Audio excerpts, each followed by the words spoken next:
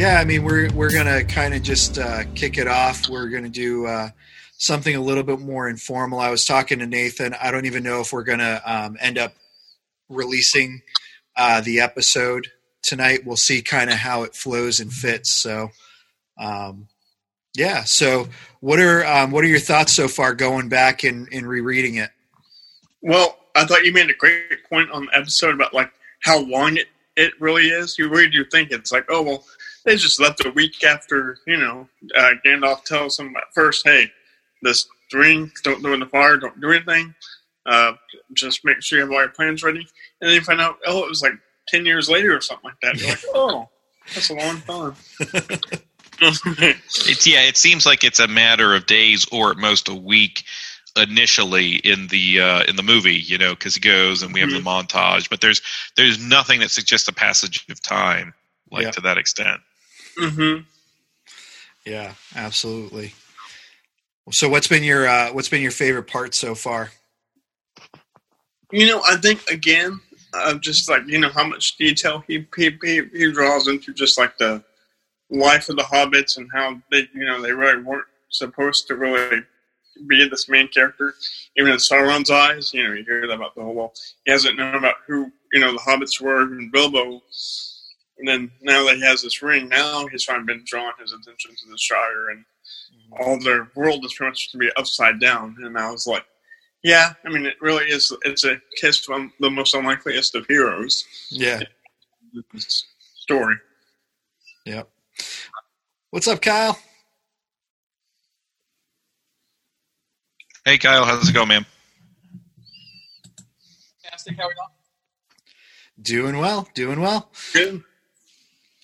I was just saying, man, I'm behind on my Lord of the Rings trilogy, trivia. I haven't watched Lord of the Rings in forever. That's all right. We're all in different phases of it, so it'll be good. I mean, when it came out, I probably did half a dozen times on each extended version, but I think that's probably the movie I saw the most times in the theater, the original Fellowship of the Ring.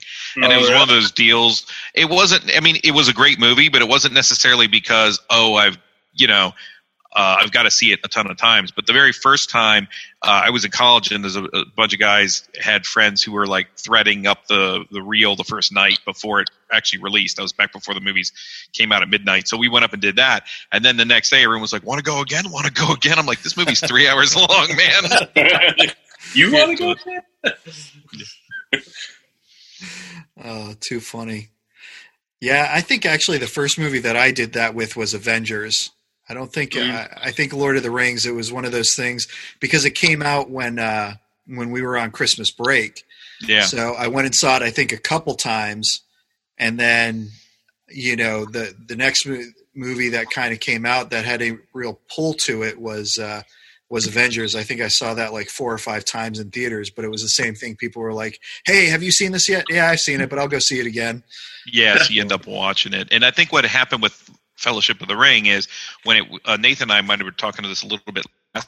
What happened when it came out the first time is there weren't any real fantasy movies hadn't come out for years. So the people who were fans of fantasy movies went to see it, but everyone else was like this nerd stuff. It took them a while to get. I remember convincing a lot of people, and I gave them the book and read the book, and then suddenly they were like, "Let's go see the movie." No, let's go see it again. I'm like, okay.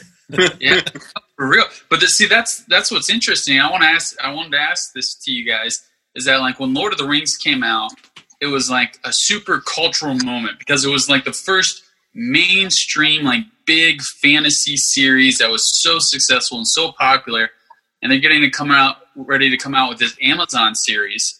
And since Lord of the Rings, we've had we've had Game of Thrones, we've had Chronicles of Narnia, and all these other series and movies and all. Is this next Lord of the Rings series going to be as impactful as the first trilogy, especially since its characters we don't know and everything? Yeah, I don't know. I think it depends on where they go with the story. I think if they try to do something like what Star Wars did with The Mandalorian, where we're getting a whole different saga that's unknown to us, I would say probably not. I think you're just going to end up annoying a lot of fans But I think if they look into the Silmarillion and they start to pull some characters and try to pull some history and adapt from that, I think they could then retain the essence of what was done. But I think just trying to go in a different direction and say, hey, we're just going to come up with a new story and we're going to put Lord of the Rings on it, they're going to have a mess on their hands. Game of Thrones, but we call it Lord of the Rings. Well, Right. yeah, and I think that's the question about, is it going to be as impactful? I don't really see how it could unless they make it completely different. Unless they really try to make it more like Tolkien's book, so there's like 10 breakfasts and multiple musical numbers, which people may not. It might be groundbreaking in the wrong way, because love it or hate it, I think that probably Game of Thrones was the impactful moment on television for this, to prove that this kind of fantasy thing could fly.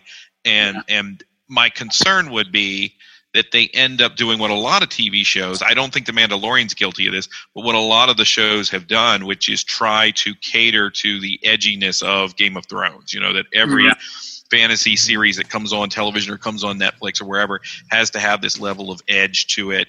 That edge even sort of infected like some of the early, like when they did Star Trek Discovery. It's like, I don't need my Star Trek to be this dark. I don't want Twilight Zone to be like Black Mirror, you know. So I think if they go that route with Lord of the Rings, that's a complete mistake, just because of the kind of tone and the kind of material that it is.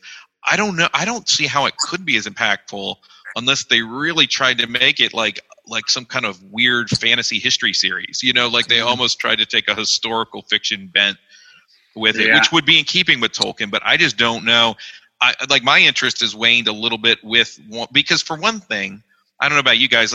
I'll defer to your other three on this. One of the things about the Fellowship of the Ring for me, now some of the people who had never seen it were seeing it for the first time, like this is the first time they encountered the story, but was wanting to see the Shire and wanting to see Gandalf and all of these characters realized. I didn't just want to see a random fantasy story. Yes, we hadn't had one in a while, but it wasn't like I wanted to see that. I wanted to specifically see this fantasy world that was brought to life with these characters I knew. To me, the best parts, I think Fellowship is the best movie, not because it has the most action, but because it lingers so long in that world that you feel like you are a part of it. By the time Two Towers and Return of the King are happening, I was just like, slow down just a little bit, guys. I just want to see a little bit more what's going on. The battles are cool, but, you know, can't we hang out a little bit of more Gondor when it's not getting sacked or something like that? And that's hard because, I mean, that's the nature of the books, or nature of the movies. But I don't see why I hope to be surprised, much like The Mandalorian, but I don't see how it will be kind of like what you're saying. I don't see how it could be groundbreaking unless they really pull out the stops. They're going to have to deliver something really special that I would have to say probably either demonstrates that they can do the drama thing the way Game of Thrones did for I don't want to say a family, but more of a general audience. That's about the only way I could see it being as effective. I think they're going to go more for like Marvel, but Lord of the Rings style, like that level of like humor, comedy, like all age groups type of thing. But Lord of the Rings. Yeah. What do you think, Jared? I think they could do something pretty similar. I mean, I've heard, aren't they supposed to be doing the Silmarillion, supposedly? Like, I think they got the rights to that. But I don't think that the Tolkien estate has released the rights to the Silmarillion. I think what they've done is they've kind of given up the time frame and said, hey, this is the time frame where this is going to take place. But I don't know that they've actually given up the rights to the Silmarillion in order to allow that to happen. Yeah. See, that could be an issue. I mean, even since they're having the Game of Thrones writers on there, it kind of makes me reticent. I really hope that they don't try to make it over-sexualized or over, try to make it like the next Game of Thrones. Because I don't think even the, living family of Tolkien would appreciate that very much. So, I mean, yeah. And also, so I kind of read the books after I watched the movies. So, but to me, I saw my dad when I was very young, and we both kind of thought that The Fellowship was probably the worst movie out of the three, because again, you're so long, and set everything up, which I understand it's a world-building movie, but it almost seems like it almost takes too long to build that world. And then, when it's 3 hours long, you're like, okay, let's get somewhere. Show me. And so that's my thoughts on it. It's just, it's a tedious movie, but, I understand why it is. Yeah. The one thing that I would be interested for them to do in the series is, I think you could take some of the stories and expand on the universe. Like I said, I mean, the thing about the Silmarillion is that most of the things that are mentioned and touched upon are found in pieces in the Lord of the Rings, and so they could draw from that source material. But you have things that would be, I think, really fascinating to see, like the fall of Numenor. To see, okay, where did Aragorn's lineage come from, and what was it like there? And that's where Sauron actually loses his body, and he can never take his the shape where he could appeal to people again. That's where he becomes the Dark Lord. And so, I think there's a lot of things that they could do with it. It's just, like you guys are saying, are we going to find ourselves with, Avengers in Middle Earth, or are we going to find ourselves with Game of Thrones in Middle Earth? Or yeah. I think another thing is, right now they're going to hire people that did something very similar, right? Like you're talking, okay, Game of Thrones writers are going to bring these people in. And we were mentioning this last time on the podcast, that one of the things that you kind of forget about Fellowship of the Ring is that it basically is a adventure story that isn't trying to be a fantasy, because fantasy is a genre that what we think of as high fantasy doesn't exactly exist. Like it sort of does, but you either got fairy tales or things like that. So you have Tolkien putting together something because he's a passion for kind of something else, right? Like he has a passion for language, he's a passion for world building, but he's not necessarily, I love dragons and elves and things like that. He likes history and mythology, and he brings those together. Then we have Peter Jackson, who only had made like splattery horror films at the point when he picks up Fellowship of the Ring. Well, that, and there was a true crime movie he did called Heavenly Creatures. He made a lot of weird little New Zealand movies. They're all pretty good if you enjoy that kind of thing, which I do. But like the thing is, he wasn't the guy that on paper you would say, let's direct this fantasy series that we want to aim at families and open big. I mean, he did a whole movie with Muppets that had like syphilis and were murdering each other and, smoking drugs and stuff. So, I mean, on paper, but the thing is, I guess my point is they picked someone who had a passion for the material that was coming from outside their wheelhouse. They were bringing a lot of other things with them. They were creative and interesting, but they weren't necessarily. He wasn't hired because he had just made Dragonheart or something like that, right? Like he wasn't making some sort of fantasy movie. And I think when you look at George Lucas, just this past weekend, I showed my kids American Graffiti, right? Like the things that George Lucas did prior to Star Wars. He did a sci-fi movie, but it was more of a dystopian kind of thing. And THX 1138, but like. I think that's the thing is nowadays we don't seem to go for the person who's interesting because they're creative and come up with new ideas. We want someone who is proven they can do the thing we want them to do. Very rarely does that result in, I think, something astonishing. It might be good, it might work, but I would almost be interested in see them pick somebody that's more a little bit of a, not a wild card, but someone that proved, hey, I have a passion. I really want to tell this part of the Lord of the Rings story. The problem is, right, what I see on paper right now is they're like, Game of Thrones did great. Lord of the Rings is something people like. Let's make something. Yeah. There's a lot more competition in the field now than when the original Lord of the Rings movies came out. Like there's, the Witcher series, Netflix is doing live action Chronicles of Narnia series. Amazon has the rights to to the Wheel of Time. Just tons of stuff that's coming out. Like even just in mainstream movies and stuff, you've got like the Avatar 4 films that are coming out of it. Have they been coming out for the past 10 years, supposedly? Will we ever see that? I'm not in a hurry either, but I mean... $1 billion for 4 movies. Oh. Yeah, I mean, I had fun at the first one, but I wasn't one I was really clamoring for a sequel. Right. But that's what, like, it's kind of like the same crowd. The people who go see Avatar, kind of like similar people will go see Lord of the Rings TV series or the Witcher TV series and all. And so there's a lot more competition in the marketplace. And I think people are more, they're not just like, I'll take this because it's the only thing here. Like, this is the only, big, movie of this scale in the fantasy era. Now they're more like more of a sophisticated audience. You know what I mean? Yeah, Peter Jackson already learned that. When he came back. And actually, that's a good point, because you look at Peter Jackson, he comes back and he does The Hobbit after he does these 3 movies, and all of the things that he had learned from his little horror movies and how to make things economical and keep the story moving, he lost somewhere between there and when he got to The Hobbit. And now he's just a guy who had made a popular fantasy series before, and it kind of blew up on. I mean, I've seen those movies. I'm not a huge fan of them. Mm-hmm. Yeah. What are your thoughts on the transition, Jared, between his role in Lord of the Rings and The Hobbit? Have you seen the Hobbit series? Unfortunately, yes. Yes. I saw, so I thought the first 2 were great. Mm-hmm. I mean, well, not great, but okay. This is where The Hobbit, boy, you did what you had to do. But the third one's just so unnecessary. It's like one big battle scene. You're like, I paid like $7 to rent that. I'm like, well, this was a waste of $7 because what purpose did it serve? It didn't move anything.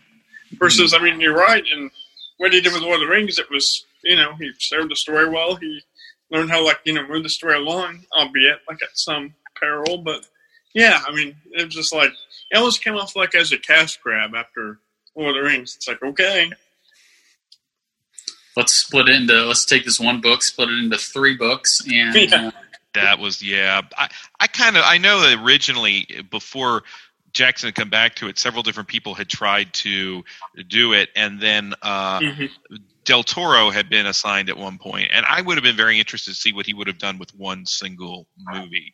Mm-hmm. Yeah, I agree. I mean, and I feel that you could do The Hobbit in one movie. I don't think that would have been an issue at all. But even if you were going to say, okay, we're going to split it into 2, I think would have been, a better – it would have served the story better than if you were going to try to say, okay, let's take The Hobbit and let's divide it into these 3 parts. You realize by the end of the 3 hours in The Hobbit that, wait a minute, I'm only here. You're basically, I think you're about halfway through the book at that point, and then you get to, and then it's like, wait, we still have 2 more movies in this. How are we going to do that?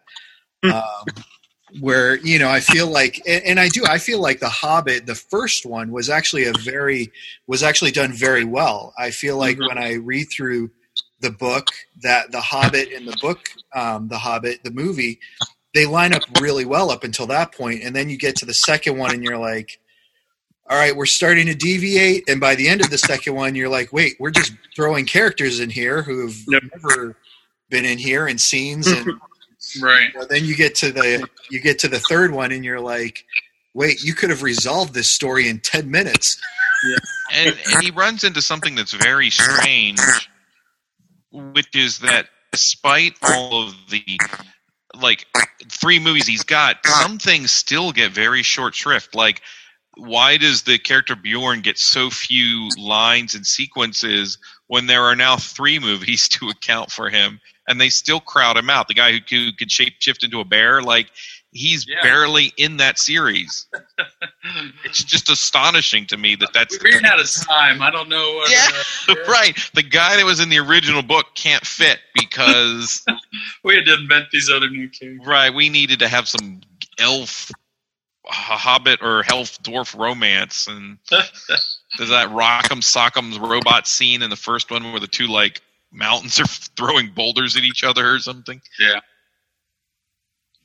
I think the benefit that this TV series has, though, is that it doesn't have to be directly profitable because it's coming out under Amazon. It's not HBO. HBO is very tied to people signing up. But if you get a small portion of people signing up for Amazon just because of Lord of the Rings, then those people are ordering off their website and they're getting money in other ways. And so it doesn't have to be as the demands on the series aren't as great as they would if they were coming out under HBO or a traditional TV network. Yeah, and that's a good point. That's kind of what we've seen some of these others do, where it's like, let's tell an interesting story, and let's do what we're going to do, and we'll see how everyone responds to it. To some degree, I feel like that's kind of what they did with Picard with CBS. It's like, okay, we're just we'll put it out there, we'll go for it, but I don't necessarily know that there were so many hands in the pot that they were micromanaged to a great degree with it. I'm going to interject for a second here. Because we're getting more people on, let's go ahead and, if you're not talking, just mute your mics so that way we don't get some background noise and things like that. And then when you want to talk, just unmute your mic. Tricks of the trade. Chip, I know you've been doing the online teaching thing for several weeks now too, so I'm sure you get it. So yeah, and then to get Chip caught up on what we were talking about, obviously we kind of started with Fellowship, and then we digressed into Amazon and The Hobbit. So Chip, you just recently went through and reread The Fellowship, right? What were your thoughts on? Okay, thanks. As long as you've got it. Thoughts on a couple of things resounded to me. I hadn't read it in quite a number of years, probably 18 or 20 years. And the first thing I thought after I got back into it again was just how well written the story is. He did not waste words, even though it's a 1,500-page tome, with the first one being, about 400 in the version I have. I didn't feel like many words were wasted. The characters are introduced in a way that you get to know them almost immediately in some form or fashion, and then the characters are well drawn as you go through the story. So that was my initial thought on the book, and interestingly about how timely it is. It hasn't gotten old at all. It's aged well. It's earned its status as a classic. I know some have listed it as the best book of the 1900s. Kind of hard to dispute that, but I'm sure that could be another long discussion. But then we also rewatched the movie last week. We watch them annually, my wife and I together. We stretch it out.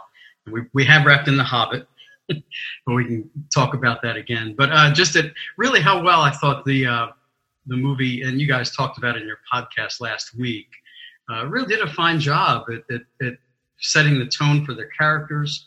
The overall tone of the story, I felt, was captured quite well in the movie. Always did. I mean, I remember watching it the first time and in the theater over at White Marsh, actually. And, you're watching the introduction come up on screen and how they introduce it, and they go through the poem, and then you hear Gollum say, "My precious." And as soon as I heard that vocalization, I thought, I think Jackson got it. Because that was very similar to the voice I had in my head. The downside, which is mixed now, I'm also into The Two Towers as well, rereading that. The downside is all the voices I hear now are the movies. So I've lost that wonder of the first time you read it when you build your own characters. That said, I felt the characterizations were so good, I've gotten where I don't mind that. Gandalf speaks, I hear Ian McKellen. Frodo is Elvin Wood. So it works, Elijah Wood. It's worked well overall. So the two I thought fit together right well. Obviously, stuff is left out. I think you talked in the podcast about Tom Bombadil. That would have been a fun character to see on screen. And my guess is they'll cover that well in the Amazon series when that's ready to go. And I appreciated the thoughts somebody brought out about that.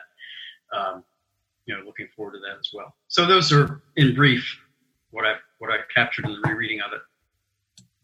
Nice. Let me ask Kyle and Jared, based on what you guys remember, what were some of the impressions you had from what you remember from the book of things that you were excited about seeing on screen versus things that you were like, man, I wish they hadn't done that, and maybe they should have put that in instead or done that differently? What are your thoughts on that? Jared, let's go ahead and start with you, and then we'll bump it to Kyle.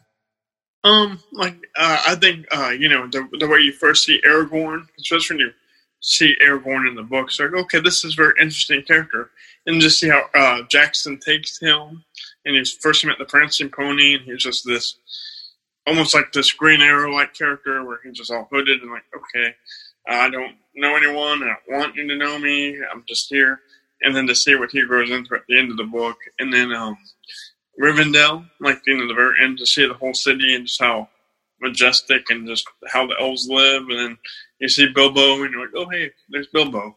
But yeah, those are things I was excited to see. Like I said, I had the extended edition, so I can't really think of much more they could have added.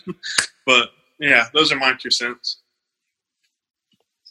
I think for me, so complete honesty, I'm not one of those people who's read the book series like 100 times. I've read it one time. And when I actually read the books, I got to the end and I was just kind of ready for the series to be done. And so like, I was like, all right, they won the war. And I just stopped reading. There were like, I don't know, 100 pages left. And the movies came out and The Last Return of the King came out. And my buddy goes, yeah, but I hate that they left out the part where they go back to the Shire and Sauron's there and he's taken over. I was like, what? That happened? This is what I get for not reading the last 50 pages of the book. And so I had to go back 5 years after I'd read it and go back and read it and be like, oh man, that was great. Like, this is why you always read to the end. But, they gave 3 books to The Hobbit, but they couldn't finish that part in. But I don't know how they would have. Return of the King was almost 4 hours at that point. So I like that. But I think the big thing was they hit it like right from the get-go. Like Shire was exactly as I pictured it. Hobbits were exactly as I pictured it. Like it was just, you stepped into it and it was like you were in that world and it was like, that was exactly as I pictured. Other stuff, maybe they did this differently or I kind of had it differently, but Shire I thought was spot on.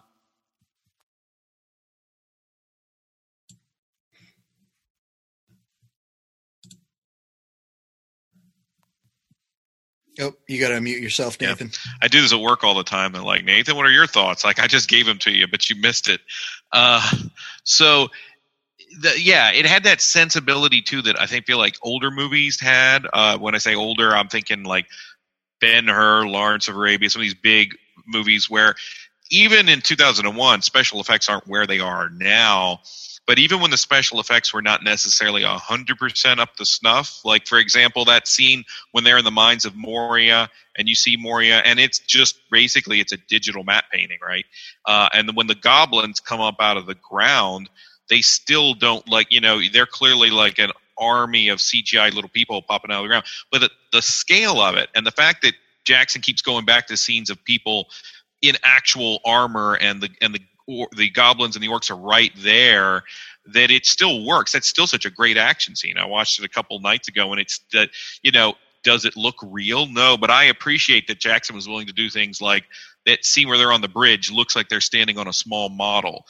To this day, I watched a Ray Harryhausen movie with my kids the other day with the stop motion like dragon and the stop motion cyclops. I would watch stop motion in movies if they took and put the level of character and detail in.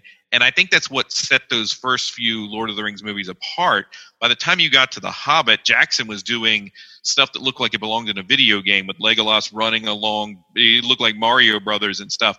And it just, there was an integrity to the images and stuff in there. And people have been painting Lord of the Rings for years, right? Like images, and probably everybody's painted in their mind what it looks like. So I like that he was deferring, and he got some of the artists like Greg Hildebrandt, some of these other guys to actually do these illustrations. And so that first scene, Jared mentioned the scene where Aragorn is smoking his pipe there at the in the Inn of the Prancing Pony, and the embers light up his eyes. You could easily see that as an illustration. And I think that they took the time to slow down and do all of that. Like, so many things now aren't shots; they're just even the CGI armies and stuff in the very beginning of the movie are very well done. So I would like, if they do something like that with the Amazon series, I'd very much be interested in it if they keep that same level of artistry to it. But again, You have to have someone who's passionate about Tolkien, not just passionate about making a fantasy story, I think. Right. Yeah, and to your point, Nathan, too, I think one of the great things that that Jackson did in the first one, The Fellowship, was that he didn't always build up and use the CGI armies. You know, you go to the very end when they're, you know, on Amon Hen, and you have the army coming in to try to grab Frodo. You know, that's you're not getting all the CGI from that. You know, you're getting the people coming in right after the other.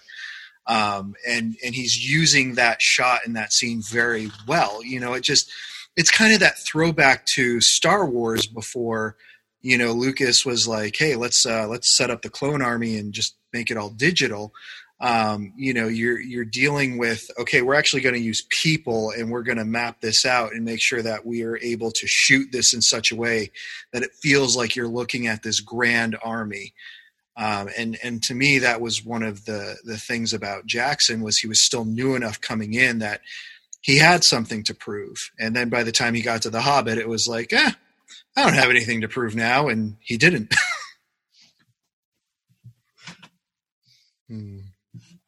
Yeah, they'll give me the money for special effects. I can get away with it. Yeah, exactly. So we talked. I think you're right. What were you going to say? Sorry. Nope, go ahead.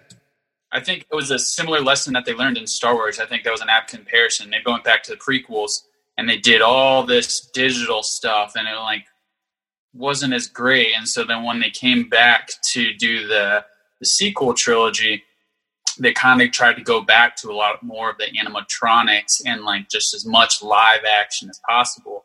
And so I hope they learn the same lesson with the TV series, and that they keep it as much live action as possible. You know, we don't see these the scene of them going down the river, jumping from barrel to barrel.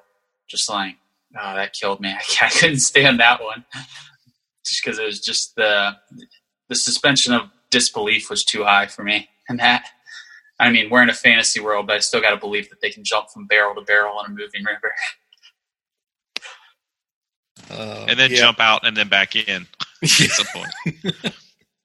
Well, and I think too, you know, and I'm wondering if Jackson went more for that kind of silly tone to bring kids in a little bit more. You know, I mean, it was still PG-13, but you know, I feel like I'm watching that and I'm like, you know, monkeys in a barrel or whatever, just seeing them, you know, going through and going down. You know, it had more of that silly young child vibe to it than it did anything, you know, that you would see in Tolkien's world, you know. And I think that's the great thing about what Tolkien did in building his world is while it's fantastical, you know that there's something deeper going on behind it, that, you know, you still feel the danger for these characters. You feel like, you know, they could lose their life at any moment. Aragorn might be, you know, the chosen one to reclaim Gondor, but his life still isn't safe, you know, and you feel that danger all the way through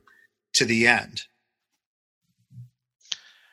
Yeah, and I think that's one of the things The Hobbit, the problems with splitting into 3 stories is then you have to, this is maybe the same challenge with the Amazon series, is then you have to come up with motivations and character development for characters that maybe were only mentioned like they'd be mentioned in a fairy tale, right? Like a lot of that happens in the Silmarillion or a historical footnote. And if you're basing that off of a historical character, then you're good. Here in this case, the problem comes in, are we going to have writers that are just going to write kind of cliches, you know, which is what happened with The Hobbit, right? One of the things that's interesting about the Fellowship of the Ring is that most of the characters in the Fellowship of the Ring don't want to be doing the thing they're doing, meaning that everybody wants, you know, Aragorn's conflicted. He doesn't feel good in the beginning about being the king or having this legacy.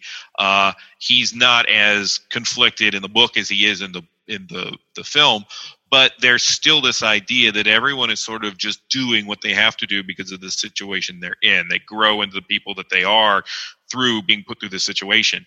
So none of them necessarily has like a big particularly in the books, this big arc that might have to do with lost love, or there's some of that, but a lot of that's been concocted even for the movies. So one of the things I think is so strong about Tolkien's book is these people are relatable. They all have varying things going on with them, and a lot of times it doesn't have anything to do with, well, they look down on me in the Shire, like I feel like now Frodo would have to be bullied or something, or some kind of thing that he can overcome, other than just overcoming Social justice, Lord of the Rings. Yes, right, exactly. But you see that kind of thing done in other, and even a little bit of that does start to happen in The Hobbit, because you've got these whole characters. Do we need this elf dwarf romance that happens? And I'm not opposed to that, but it was handled in the most cliche sort of way, right? Like there was no real emphasis given to these characters, and I think that's one of the powerful things about the book is that there's a richness to every character, including Gollum, including these characters who come in for a little bit and then disappear. Tom Bombadil, I would be interested actually in seeing if they do bring him in the way you're suggesting, right? Because I think that would be cool. I don't know if they have the ability to do it the right way, because I think it's kind of such a light character that I wonder if they would know how to handle it. I don't think they understand. It's not a light character, but the way the character is presented is very jovial. He's from a different era completely. I just don't know that. I mean, look at Radagast the Brown. Like, I almost feel like that's in even trying to get close to that. That was almost a little embarrassing. Which is kind of a shame, because that actor who for a short period of time played Doctor Who in the 80s, I think he's a good actor. It just I don't think knew what they were doing there. Yeah, and I think that's kind of true of many of the characters that they took from The Hobbit, at least. I feel like Lord of the Rings, one of the things that really can't be doubted is the heart and essence of the book found its way into the movie with the Lord of the Rings trilogy. As you see, like you were saying, Chip, you picture those characters in your head now. You see those voices, because regardless of how we pictured them before, they did such a good job at bringing those characters to life. And I think one of the things that what you said, Nathan Jackson, did was he went back and he studied the paintings. He studied the drawings that were made from the books. That Tolkien did a lot of that himself. And so we're getting the author's image, and Jackson took a lot of time to preserve some of those things and bring those things into the movie that we saw. And so, we can sit here and debate, on and off, man, I want to see this character and I want to see this scene. Ultimately, I have this debate with a good friend of mine, where he's just throwing his hands up in the air. Oh man, they should have done this. And it's like, yeah, we can sit here and we could say they should have done A, B, C, D, X, Y, Z all we want, but at the end of the day, did the heart of that story come on the screen? And for me, when I look at it, it did. When I look at The Hobbit, I think the bowels came on the screen, from that story. There was nothing in there. And I do want to be fair, because I really did enjoy the first movie of The Hobbit. But where you took it and where it ended up was just a disaster. And so speaking of that, what would be something that from the story you would have loved to have seen made its way? Because I think those things are that makes this type of conversation fun, because the things that I'm thinking of and the things that you're thinking of, complete the story. For me, one of the things that I would have enjoyed seeing was Aragorn's character in the movie. I think have a little bit more of that self-doubt, where in the book I feel like he questions himself a lot more. The movie made him a much stronger character, much more decisive. This is where we're going. This is what we're doing. Where in the book he was more unsure of himself, which I think added to when he finally rose up and took up the mantle of king and finally claimed his birthright, essentially. So Chip, you mentioned Bombadil. Sorry, what would be another scene? That's a good question. I'm going to try to think through that a little more. I wanted to follow up on what you said about Aragorn, because you hit that in your podcast last week as well. Just that, and now being into the Two Towers, that characterization that you just mentioned is right, because he's real quick to lean Gandalf's direction or somebody else's direction if he thinks it's a good idea. He's a growing leader at the time. He just wants to do the right thing. He's not always sure what it is. And that is an aspect that I think did carry over into the film, that aspect of his character. But that's a good question. I wish I had skimmed the book again to see. I'll let some others jump in and try to come back on that one. And I had a couple other thoughts on The Hobbit I'll get back to later. So, Nathan, jump over to you. What would be a scene that you can think of from the book that didn't quite make it, that you were like, I think this would have been a really fun addition to see in there?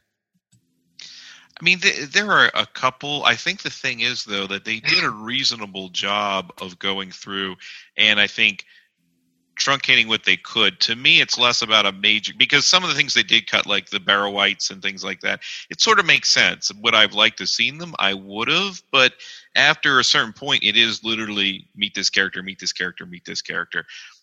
To me, what I would have liked to see more of, and I think I said this on the podcast, was a development of the character of Saruman. And I think that they really hit great thing with all the casting. Christopher Lee's a great casting choice. The thing about Christopher Lee, if you've ever seen him in movies, other movies beyond this, the Star Wars and stuff, is he often plays the heavy, and he can do it almost just by staring at the screen, right? But Lee had been reading for years narrations of Tolkien's books, and not just Lord of the Rings, but Silmarillion. I mean, he has a great voice for that, and he can do a lot more than play the one-note villain, which the minute you see Saruman in the movie, he's just Christopher Lee is just staring at him. I mean, I think my daughter said, what's wrong with that wizard? You know, I mean, the minute you see him, he's Christopher Lee, and he's got that look, but he was capable. If there's something I think Jackson kind of flubbed in that series, particularly in the theatricals, is he cut Saruman completely from the third movie, to the point that Christopher Lee didn't even have a name credit. I mean, they have all their, I think Boromir gets a name credit, and he hasn't shown up since the first movie, and they take Lee out, and he was such a big presence in part two that it did. But that aside, I mean, they clarify that in the extended versions. But what's still missing is a sense of Saruman as a character that's doing everything he's doing out of two things, which is necessity and fear, which again makes him more human and underscores Tolkien's point that when we see evil in the real world, it's often done out of necessity and fear, whereas there's a kind of malevolence that's in the Lee depiction of Saruman that develops over time. I mean, he doesn't stick Gandalf on top of the tower. He says, he's our honored guest. He's trying to seem pragmatic. He's trying to draw him in. He does want Gandalf to join him. He wants to also feel the sort of like, hey, I was right, and you were wrong. He also wants to have the affirmation in his own troubled mind that hey, this other wizard has joined me too. They have like a disco fight in the movie, which is cool and all, but that to me is the one thing I wish there had been a little more nuance dealing with his character. Not because I believe he was a good, like that he was misrepresented. I just think that some of his nuances were things that Lee was up to the challenge of, but that we don't actually see. Yeah, good thought. Kyle, I know you said you only read the book once. But is there something that really stuck out to you when you read the book, you saw the movie, that you were like, wait, I remember that, and that would have been really cool to see and have in there? No, I mean, it was a long time ago for me, having read the books and then having seen the movies and all coming out. Yeah, off the top of my head, I can't think of much. Or how about favorite? What really blew you away when you saw it, Kyle, or when you saw it, the movie probably coming to it kind of fresh? What kind of just impressed you or blew you away that you didn't quite remember was there, or that the movie had kind of shown in a new light? The Oliphants. Oh yeah, they were cool. I mean, seeing that kind of stuff on screen was just I think what they really, really nailed in the Lord of the Rings series was just the world building. It was such a complete world, and you see it when you watch the extended versions. You see like the stuff they go into on Weta, how much in depth they went on building this world, and I think that really set the standard for a lot of movies and a lot of TV shows to come. Like, this is where you're at. If you're going to build a world, we're not just going to accept this little cheap thing. And, you know, it's a fantasy series. And so everybody's got like, oh, they look like they made that wool from like, picked it up from Walmart or something. You know what I mean? Like, spirit gum and the beard is coming off. Yeah. Right. Everything just looked, it was just really seamless. And it blended together. And you already mentioned how in The Hobbit, it didn't as much. There's a lot more. The CGI stood out, even though we should have had like this better CGI at that point. It just stood out like a sore thumb. It wasn't as seamless. That's what they did in the first 3 movies. And so I really enjoyed just seeing what you saw in the books come to life. And like Gollum, I think I was like, man, how are they going to put that character on screen? You know, Gollum is such an iconic character in fantasy. Like, people who don't even like read fantasy know who Gollum is. You can say "My Precious" and they know you're talking about Lord of the Rings, you know. And so I really love seeing Gollum on screen, and there's no end of memes. And I think for years, my friends and I were always like "My Precious" jokes and Gollum jokes, and the cultural moment. And Andy Serkis, I think, is going to play every live motion capture character on screen from now on.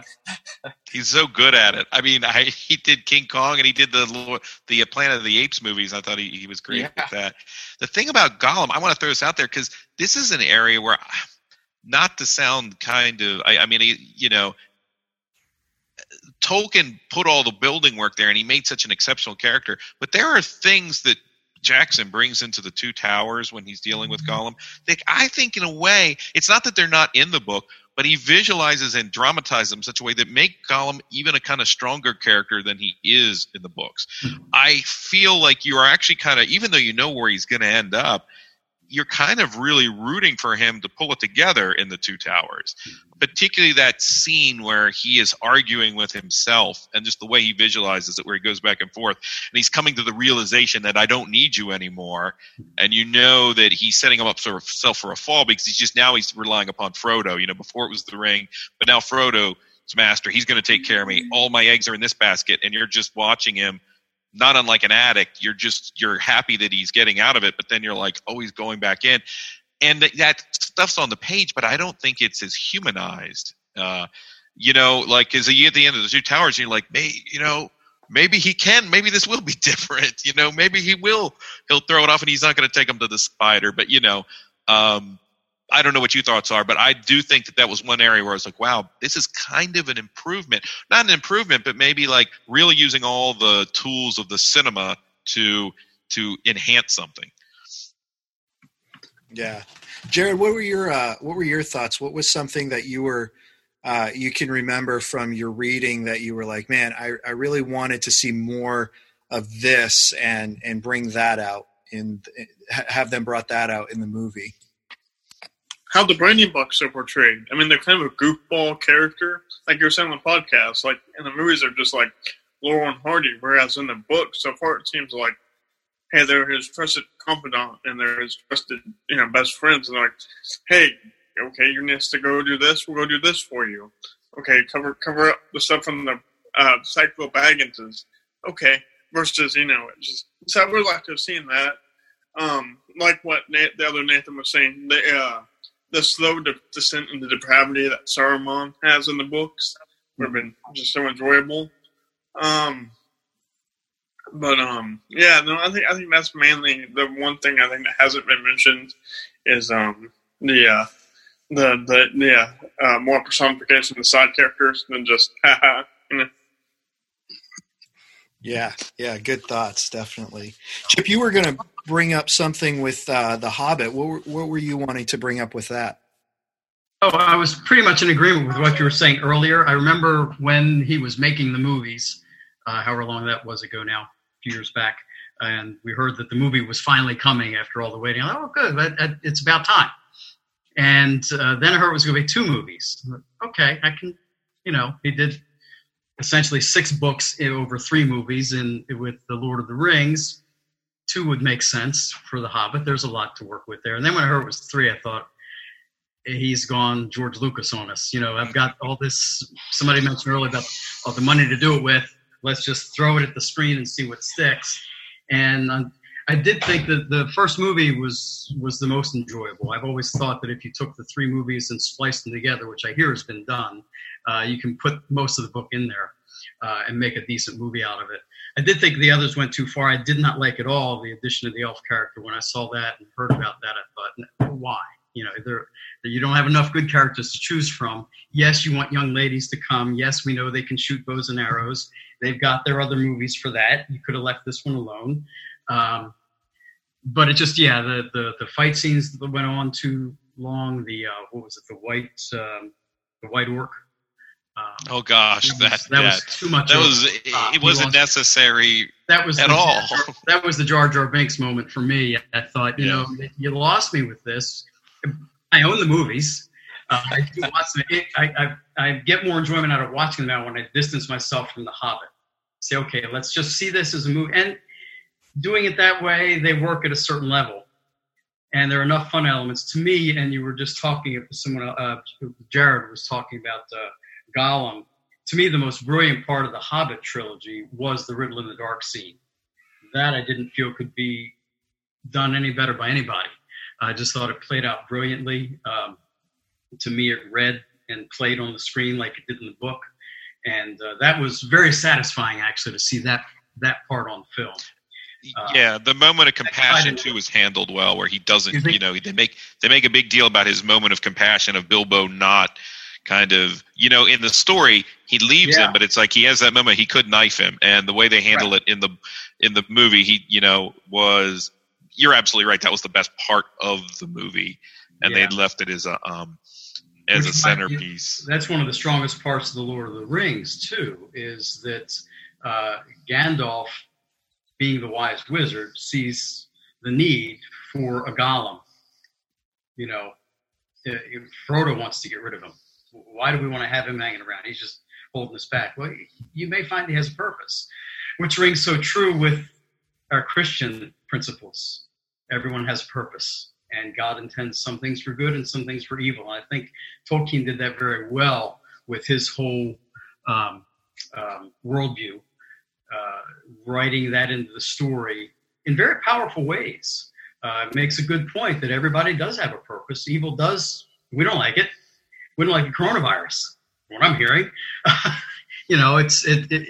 But it's got its purpose, and it works out. Tolkien works everything out. Of course, there are about 1,000 other books now to support and backstory it. But I did think the strongest part of The Hobbit was that scene, which played well against what we learn of Gollum through The Lord of the Rings and the way we see him characterized. Very strong character. Yeah, it probably is. I think, Nathan, you made a good point. I think it was you or Jared that said, maybe somewhat of a stronger character in the movies than the book, but it carries the themes. It helps carry the themes of the story so well. So those were some of my thoughts on wrapping in The Hobbit with this discussion. One thing I thought, you asked about a scene earlier, I think more could have been made out of the mushrooms. Yes. Because I'm looking at the chapter now. I brought my book with me, The Shortcut to Mushrooms. And they have a little bit of fun with that, but in the movie, they don't really bring out how much that is to the Hobbit culture, to the Hobbit food feeding. One of my scariest memories from college, my wife and I still talk about it. That's where we met, and you just saw her wander through here a moment ago, Messiah College. I want to say it was either a Friday or a Sunday night dinner. They decided to do a Hobbit meal. Everything had mushrooms. So that probably is why I gel and jump back to this. I came across this chapter reading a couple of weeks ago. I thought, oh, that awful. That was the only meal I had to leave school for, because neither of us at the time were big mushroom fans. We tolerate them a lot better now. But I did think there were certain little elements like that would have been fun to bring into the Hobbits' lives and life story. They hit on it a little bit. Of course, the second breakfast thing is fun. I just saw that pop up in probably a meme or something the other day again. I hadn't seen one of those in a while. I thought, oh, wow, okay. So everybody listening to these go to 11 now and bringing this in. But so those are some of the things. Yeah, I think certain elements could have. The Hobbits are such great little characters. Well, no pun intended. Such great characters. They could have had even more fun with them. And you get a good sense of that. Merry and Pippin, or the fun-loving ones of the bunch. Frodo and Sam are played out to be the much more serious. By the end of it, anyway, those are one of the things that come to mind. The Hobbit characters could have even been a little stronger. But I think Kyle made Hobbit was a Hobbit. Hobbiton was Hobbiton. When you see that first scene in the movie and it's all green and you got the round door, it's like, wow, they hit a home run there. So, but yeah, a lot of it is just little. To cover 1,500 pages over 12 hours of movies, even with all you have, is hard to do. And the bottom line is, we wouldn't be here talking about it if we didn't enjoy it immensely. Yeah, absolutely. And I liked what you said about, the worldview, because it is easy with the books and the movies. You see his worldview come out a little bit, but I know, read so much about Tolkien. And I mean, I think we talked about it on the podcast last week. He absolutely despised allegory. He could not stand C.S. Lewis's works. And so, he was trying to distance himself and just tell a mythologist, just tell this ancient history of Europe and see where it went. But as you start to read the Silmarillion, you see more how his worldview plays out. You have the great creator who comes in and creates these lesser beings that also have the power to create, but he is still, Iluvatar is still the power over all. And he still has a plan and a purpose, even with Melkor, the dissenting angel. He can see all ends. And so you get more of that sense of, that destiny, that purpose, that there is an overarching control.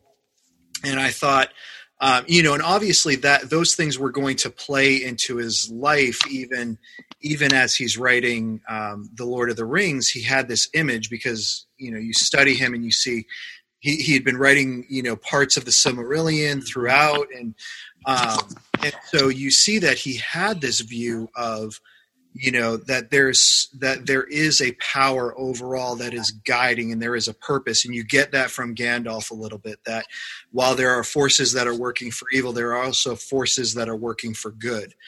And so, it's just interesting from that perspective that, writers are going to write about what they know.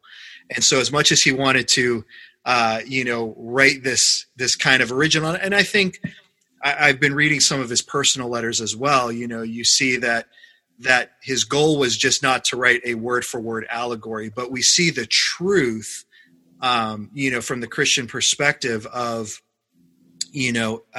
God overall.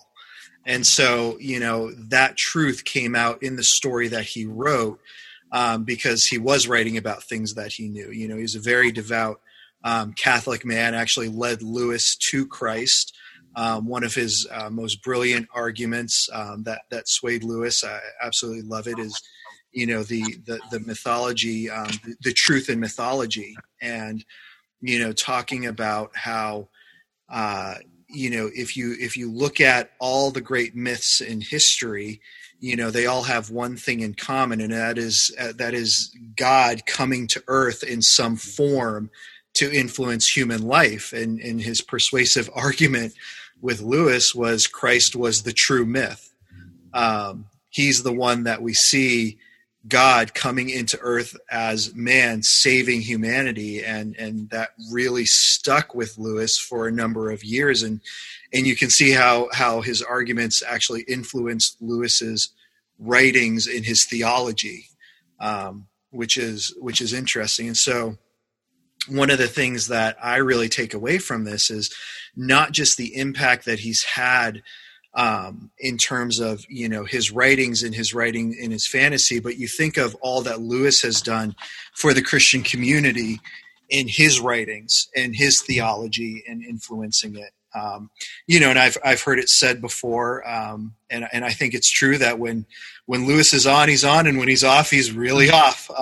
He's off in some things, but when you read things like Mere Christianity, or God in the Dock, some of those writings, and you see, man, this is somebody who is influenced by J.R.R. Tolkien and his thought process. It goes to show the level of thinking and creativity he actually had when influencing Lewis in real life. And so that's one of the things that I really appreciate about everything that he did. Was it so saturated his belief system and who he was, so saturated him that it does come out in all of his writings. And so you have these very powerful themes of good and evil, and good conquering over evil.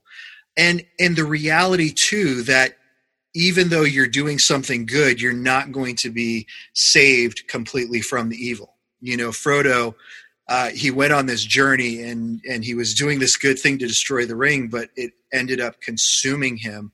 And he lost part of himself, both physically and spiritually, in this journey. And so, Tolkien's realism in that is just fantastic, that he doesn't shy away from the honest truth, that it doesn't get tied up all nice and neat and pretty at the end, that there is still a mess. So that was one of the things that I appreciated you saying there, Chip, and bringing up. I love that C.S. Lewis quote, the world doesn't need more good Christian literature. It needs more Christians writing good literature. And I think that's why Tolkien hit and C.S. Lewis both hit home, is that they didn't just write good Christian literature. It was just good literature.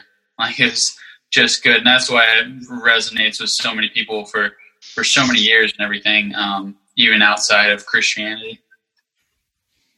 Yeah, I think that's a thing that can't kind of be understated too, is that sometimes when you try to write a good, it doesn't have to be Christian, but you want to write this thing, and we're going to follow a template. And I think we can forget that Tolkien and Lewis, they both were scholars, and they were coming, not that you have to be a scholar to do this, but this was the passion. This was a great desire. Whether you prefer one, I prefer Tolkien's story to Lewis's stories. But the difference too is that Lewis is very specifically writing children's stories with the Narnia books, and not necessarily with everything he did. But I mean, he is clearly writing them to a kid's audience as a telling a bedtime story. Tolkien does take a sort of different approach. So the kinds of allegory that Lewis uses are a little more appropriate when you are telling that kind of story. I have issues with them. I have issues the further the series goes than I do initially, because you do a lot of Lewis's weird ideas start to come in, and his weird theological ideas enter in later in some of the books. But I feel like early on, the first 3 books or so, those are very good and very strong children's stories. Not that they can't be enjoyed by somebody else, but I mean, again, it's hard to compare the two and wonder why one level of detail and one level of nuance doesn't exist in the other. But the thing is, again, what we see today a lot of times is people trying to write within a template, and that can be done. Kyle, I think you mentioned the Wheel of Time series, which is a really good fantasy series, but it is almost entirely playing in a world that is very much like Tolkien's. There's not really a lot of new thoughts in Robert Jordan series. It's definitely worth reading, and that's a good example of doing something very well. And kind of taking some notes from Tolkien and adding a few of your own things. But yes, I find that whether it's Christian fiction or we want to write fantasy fiction, it's a lot of times it's falling back on something. And again, they were just trying to tell good stories. They were trying to tell stories that resonated to them, that spoke to their experiences, that encouraged them, and it ended up encouraging other people and speaking to, the experiences of others and informing kind of that. And one thing I'm interested in is whether or not, so whether it be book or movie, favorite character, everybody's favorite character, and why. I sound like I'm like a fourth grade teacher or something now, but well, I'm fifth grade, so I know the question. There you go. Yeah, exactly. Yeah. Well, I mean, I'll start. For me, it was Legolas. I don't know what it was, like the cool, like the long hair. He could crush it with the bow and arrow. Me and my buddies all shot compound bows. He had like the skateboard thing where he's like riding the shield down the stairs and shooting arrows. Like Legolas. I mean, maybe it was just the age. Maybe looking back again and watching the movies again, I'd find somebody else I appreciated more. But definitely when the movies first came out, it was Legolas. Yeah, there were characters I loved in the books that in the movies that just annoyed me, but Legolas in both of them was he's awesome. Man crush.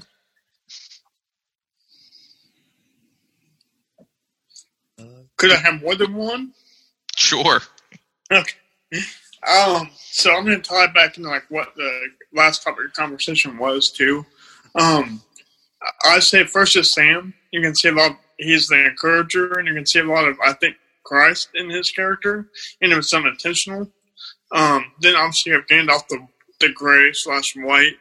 You also see the resurrection. You also see him knowing a lot of stuff, and then as Kyle was saying, Aragorn, because again, and I've read this somewhere. I think I also have like some book that kind of explains this from a Christian worldview type of book. That when you see Aragorn at first, he's kind of he's the second Adam of his generation. Something he's like, I don't want to be my dad, but I really don't know where I'm going yet. So yes, it's a bit flawed theologically, but you do see all about that. I think the mission of Jesus in him to be like, okay, I'm going to set things right. I'm going to become the king. So, and plus, he's just, again, the born leader on the battlefield. So that's my theory. And like I said, I don't know if you can see that or not, but I'd love to hear y'all's thoughts about that. That's what I was talking about when I was listening to the podcast last week.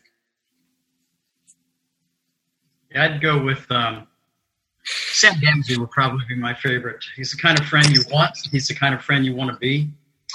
He's there through obviously thick and thin. Never gives up, even when he's beaten down by his best friend. The one he's there to protect says, "You need to get out of here. You go home." I haven't gotten back to that part in the book. I'm waiting to see how that plays out again. I don't have that memory, but I'm looking forward to getting there in a few weeks. But I just think that's a great character brought to great life by Sean Astin, with a nice Baltimore connection, by the way, with his dad, who I think still teaches. Yeah, he does. I looked into that last week. He's still early 90s. But no, I just like the character Sam, and of course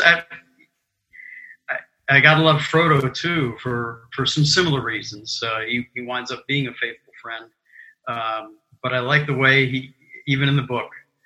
And it's played out so well in the movie when he says, "I will take the ring." One of the things that impressed me, going back to an earlier question, was just how many of the lines from Lord of the Rings show up in the movie. They were so true to that. And I know in watching, Kyle mentioned the extras that you get. We've watched all of the first ones, and they really tried to grab that heart. But Frodo not wanting to do this thing, but picking it up and doing it. And, he gets the many wise words from Gandalf. Not all of us get, we don't choose the time we live in.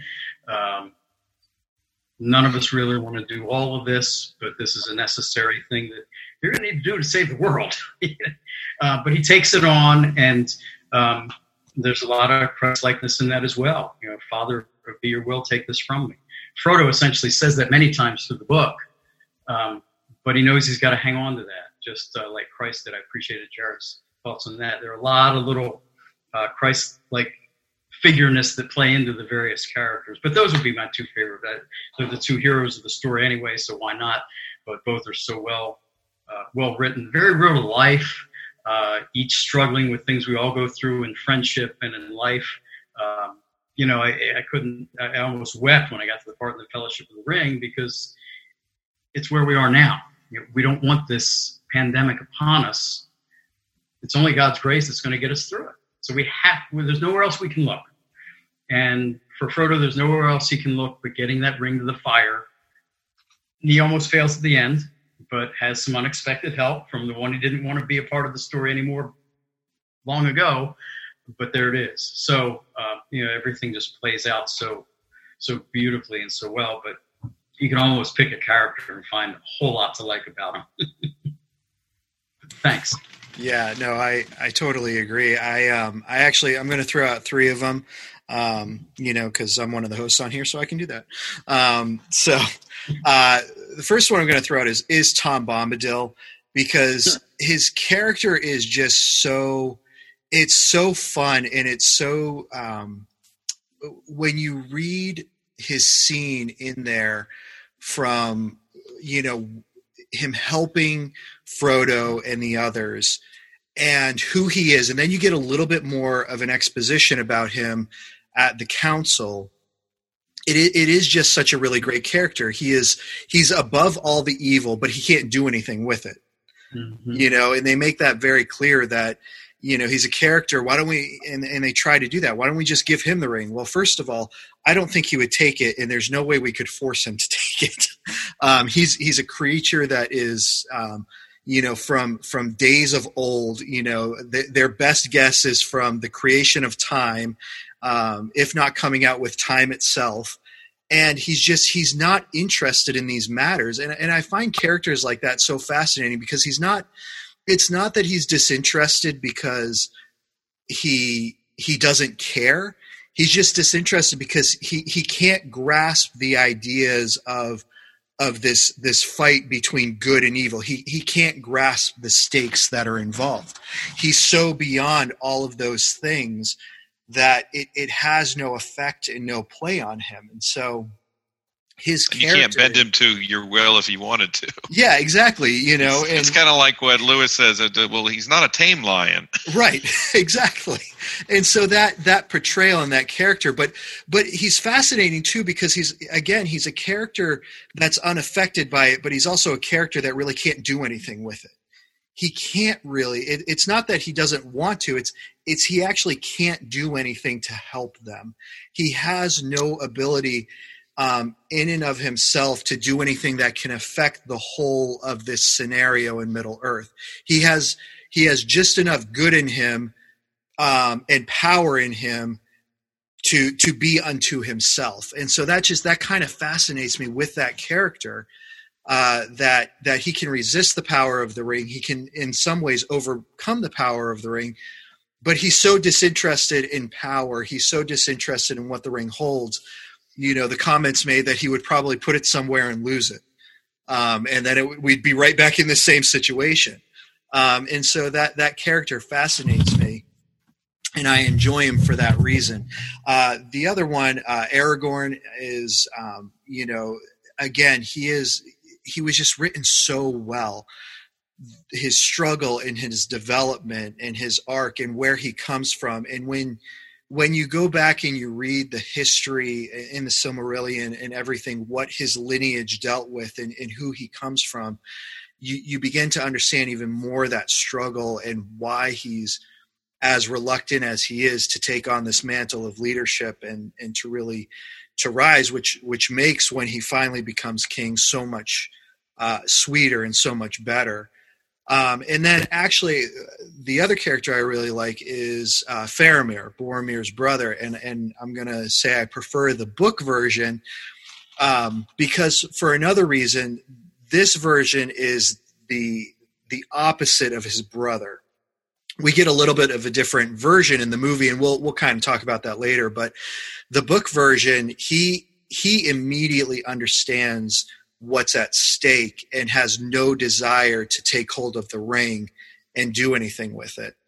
And so be interested to do this again when you guys read the second book and you see how his character unfolds and develops. But Faramir is my third favorite character in there because of he's a strong character. In some ways, we get him on the outset as being strong, where we see Aragorn growing into his strength.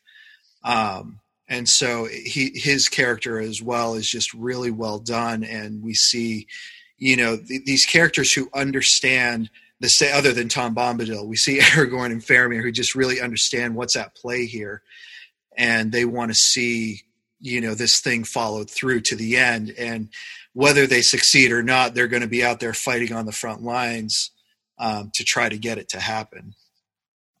So, Nathan, your characters, and then we'll jump back to Jared's thoughts about kind of some of those Christ characters that we see in there. Sure, and I guess if we're talking, mostly the Fellowship, and it does differ based on the movies and the books, because in the book I'm gonna go with a chip and say that my favorite character was Samwise, and for many of the reasons that you already stated, again, that he is the kind of friend you'd want, he's the friend you'd want to be, and then there's also that element that in a way, as you go through the book, you kind of start to realize more and more that he is a very central figure, and he's almost as central as Frodo. And then, and he's, while he's not blameless or faultless or flawless, he's the one who, Frodo does carry the ring with the desire to destroy it, but you also get that feeling in the book and in the film that part of it is also that he agrees to it not out of selfless reasons, but because the ring is compelling him, Whereas Samwise essentially goes, the dual reasons being he's going there because of his friendship and his care for Frodo,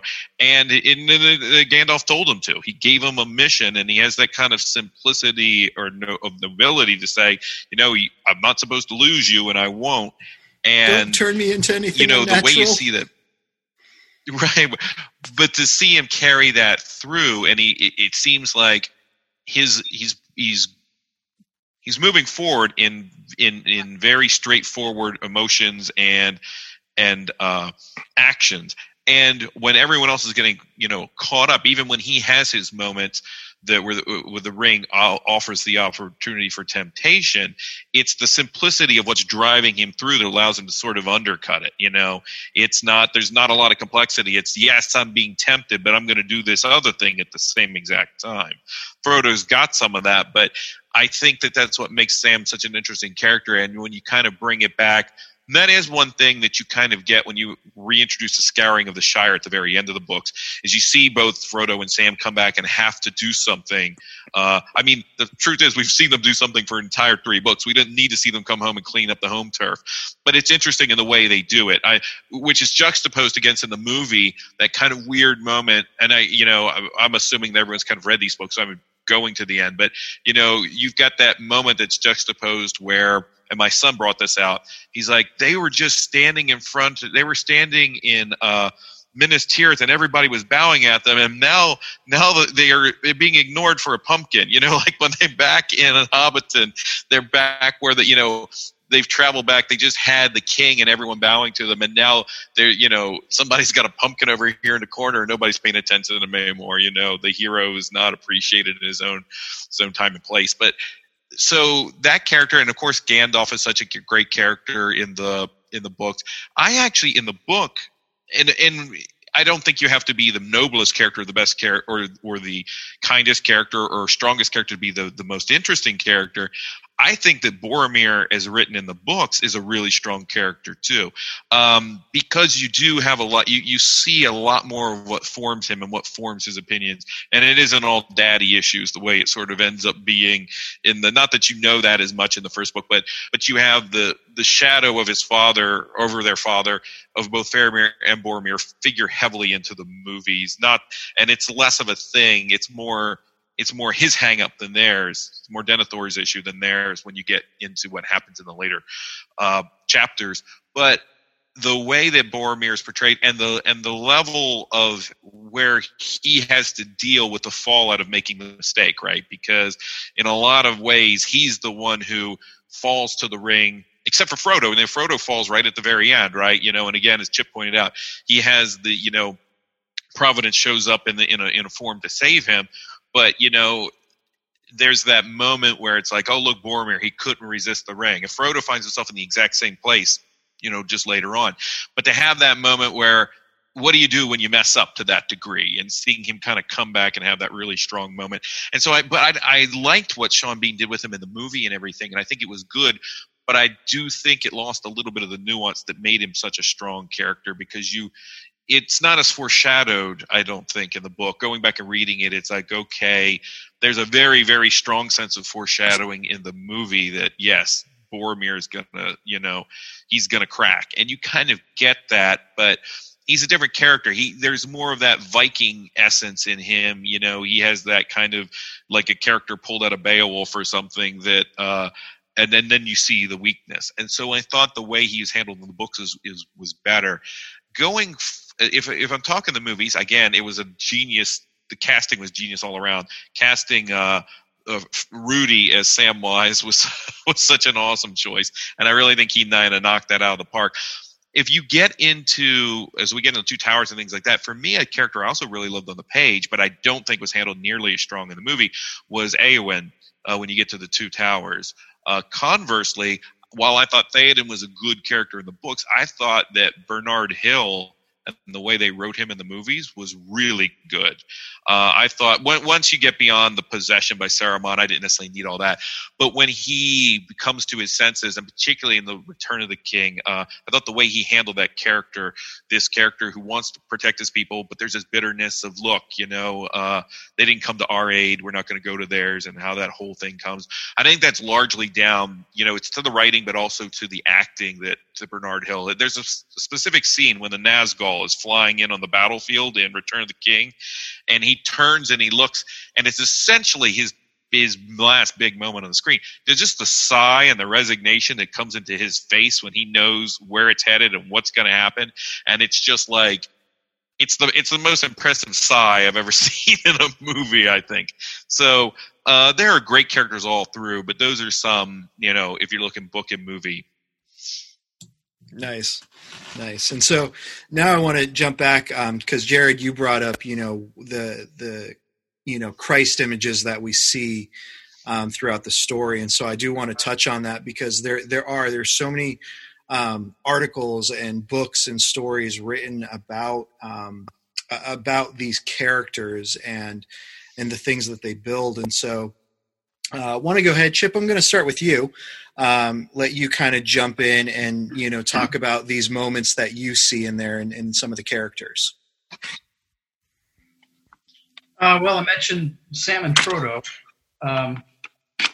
Frodo essentially is willing to sacrifice everything. Each of the hobbits, all of them have to leave their homelands. And that's a big sacrifice. And I'm sure that plays into the war theme as well. Just as Christ had to come to earth, you could argue that that's one of the Christ characters. We lost Kyle, I guess. Sorry about that. No, you're fine. No worries. Another junk call. Got to get rid of that house line. That's all it gets anymore. We're about the same, yeah. But let's see.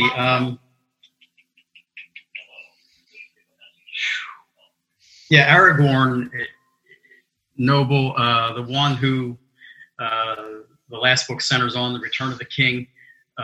Again, very Christ-like figure. I think Jared did a good job at referring to him as the second Adam for his race. He comes back years after his father with a specific purpose from on high, something he needs to accomplish in his life. He needs to. He's the one that really holds the fellowship together, I think, at the end of the day. And he just, wanders in that great scene in the movie, Under the Hood, which we've talked about. But just trying to rally his troops. You could look at him, I look at him amongst the fellowship as being the one holding the disciples together. So you can look at different characters and thinking through it this way, which I really hadn't done before. It's a very good question. You can find elements of that through most of the characters, which is why God gave himself to us as a human. He wants to see our character through him. So through these guys, we get to see a little bit of those elements through each of them. Gimli, a great protector.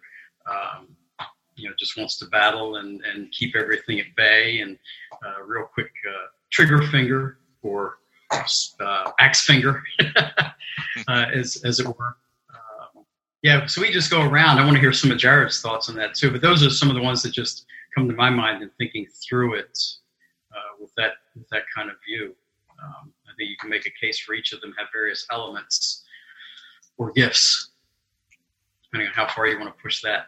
But they are, Tolkien wrote them very well, and as much as he didn't want it to be an allegory, sorry, J.R.R., it worked.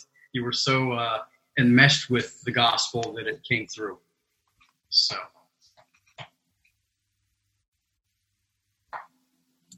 Jared, do you have any other thoughts on that?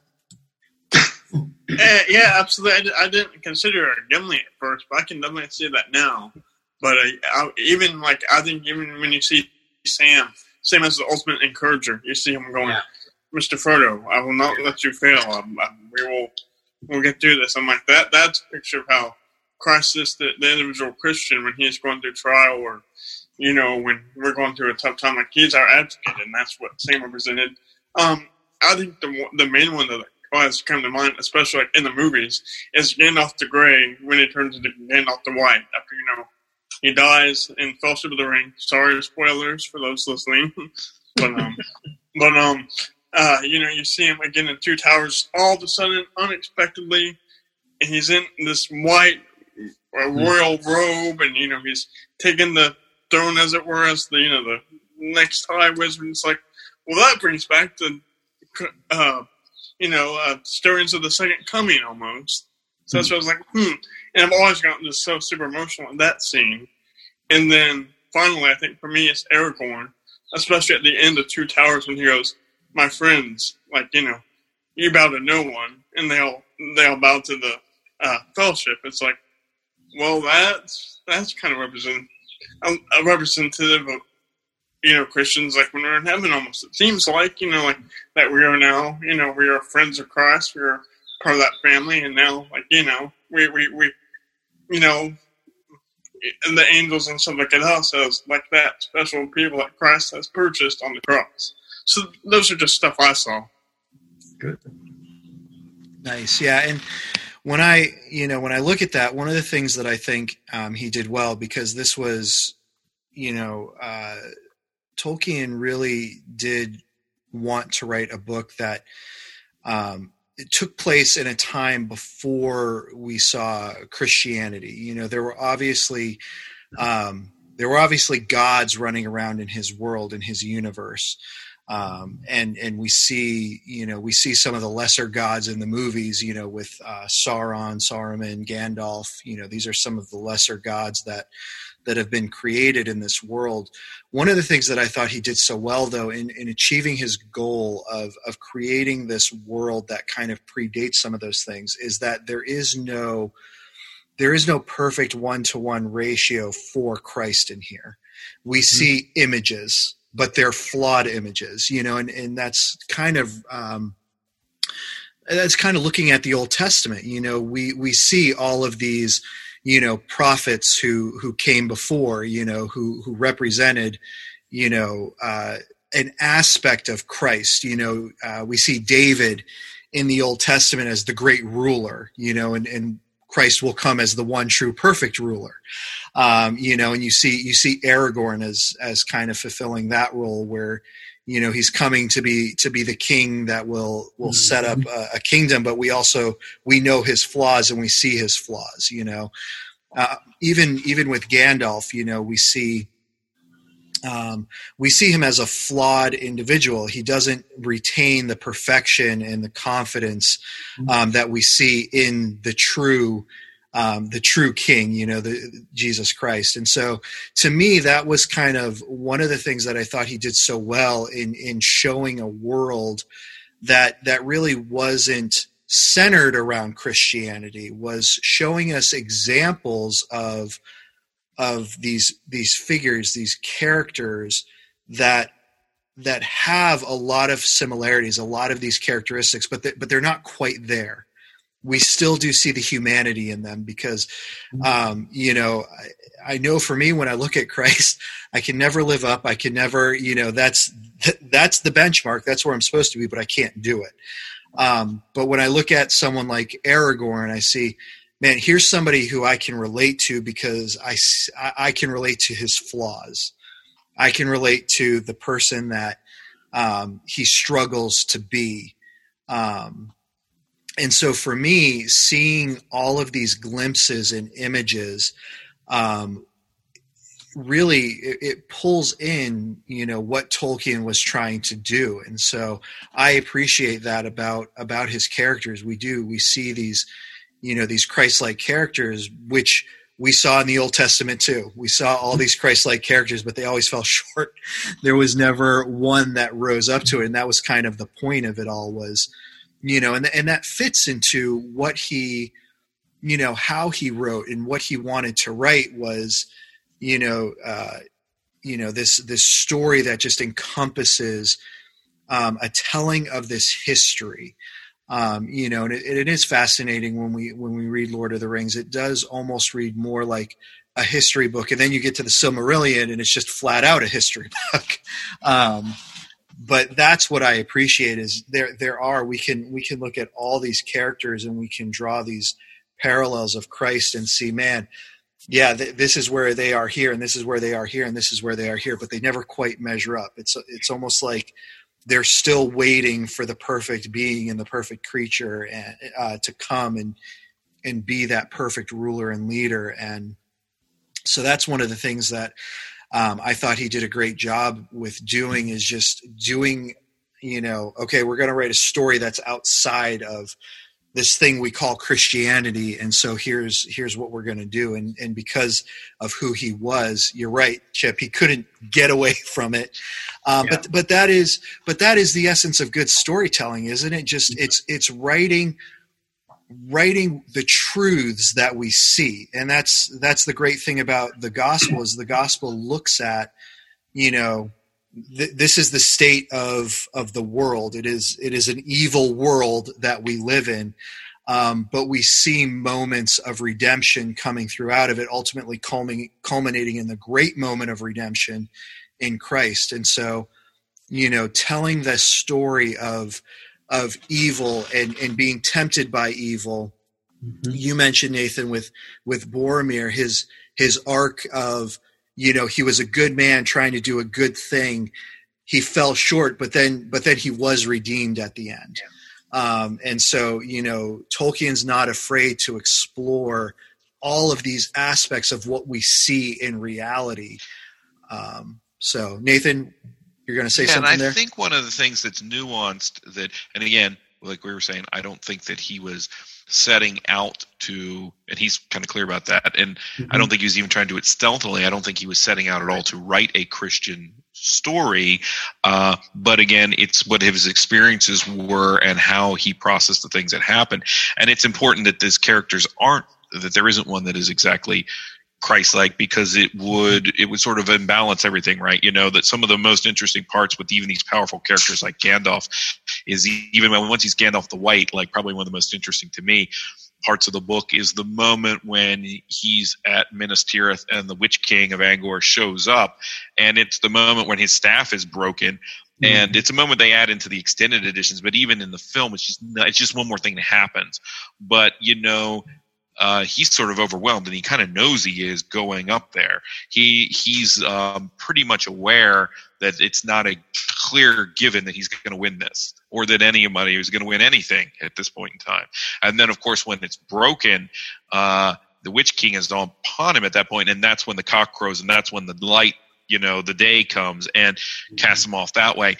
And I think that elements like that all through, it's a reminder that, we don't have a all-powerful character, but there's always some sort of providence that comes in.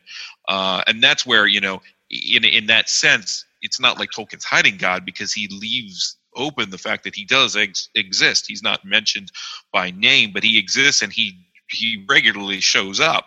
As in that scene, it isn't always Gandalf coming to the rescue. At some point, somebody has to come to Gandalf's rescue.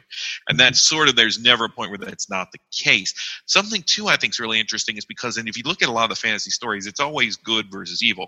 It's good versus evil here, but I think the kind of where, what Chip's saying is like, I don't think Tolkien was writing allegory, because if you get allegorical, where his allegory would break down is how do I create Christ in here without diminishing Christ somehow, you know, and I think that's why he has an issue with the kind of lion. It's like, well, how do you get it where it's either kind of not right or it's diminished a little bit or it's too simple.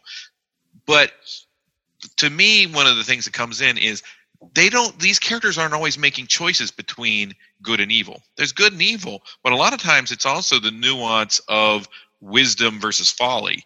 You know, it's things which when you look at maybe something through more like a Christian worldview, you start to look at that like, you know, some people are always asking, was it a good thing or a bad thing? And, you know, I talked recently with my kids and it's like, oh, well, what about a wise thing versus a foolish thing? You know, we don't always think in those terms. And yet wisdom versus foolishness, and what appears foolish that sometimes turns out to be wise. You know, there's a lot of that in these books, particularly the first book, where there are characters that are doing things that look very foolish, and yet they aren't. And Samwise at certain times could be seen as being foolish when he sometimes sees clearly through everything else that's going on.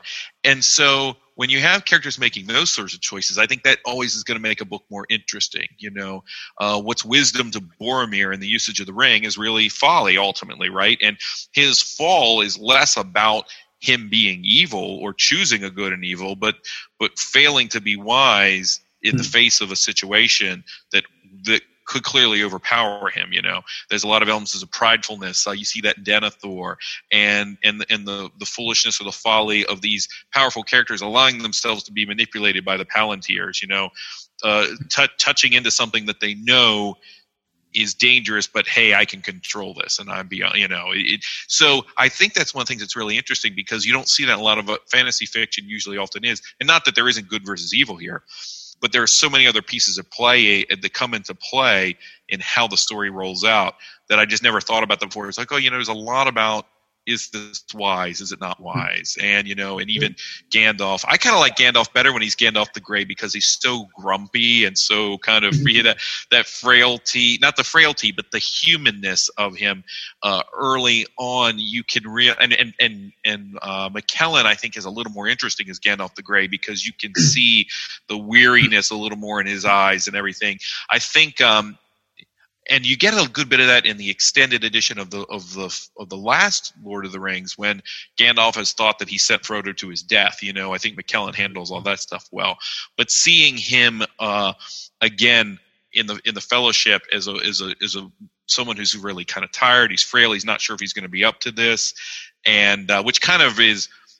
It's juxtaposed against those moments when he faces the Balrog and you understand again what you're really dealing with. You know, he looks like an old grumpy guy in a hat up until he's facing this fire demon, you know, across this gorge. And so things like that, I think it is all through the books, but the thing I think that's maybe impressive is that the strength of Tolkien's faith was coming out through what he was writing. It was organically built into him in such a way that was his worldview.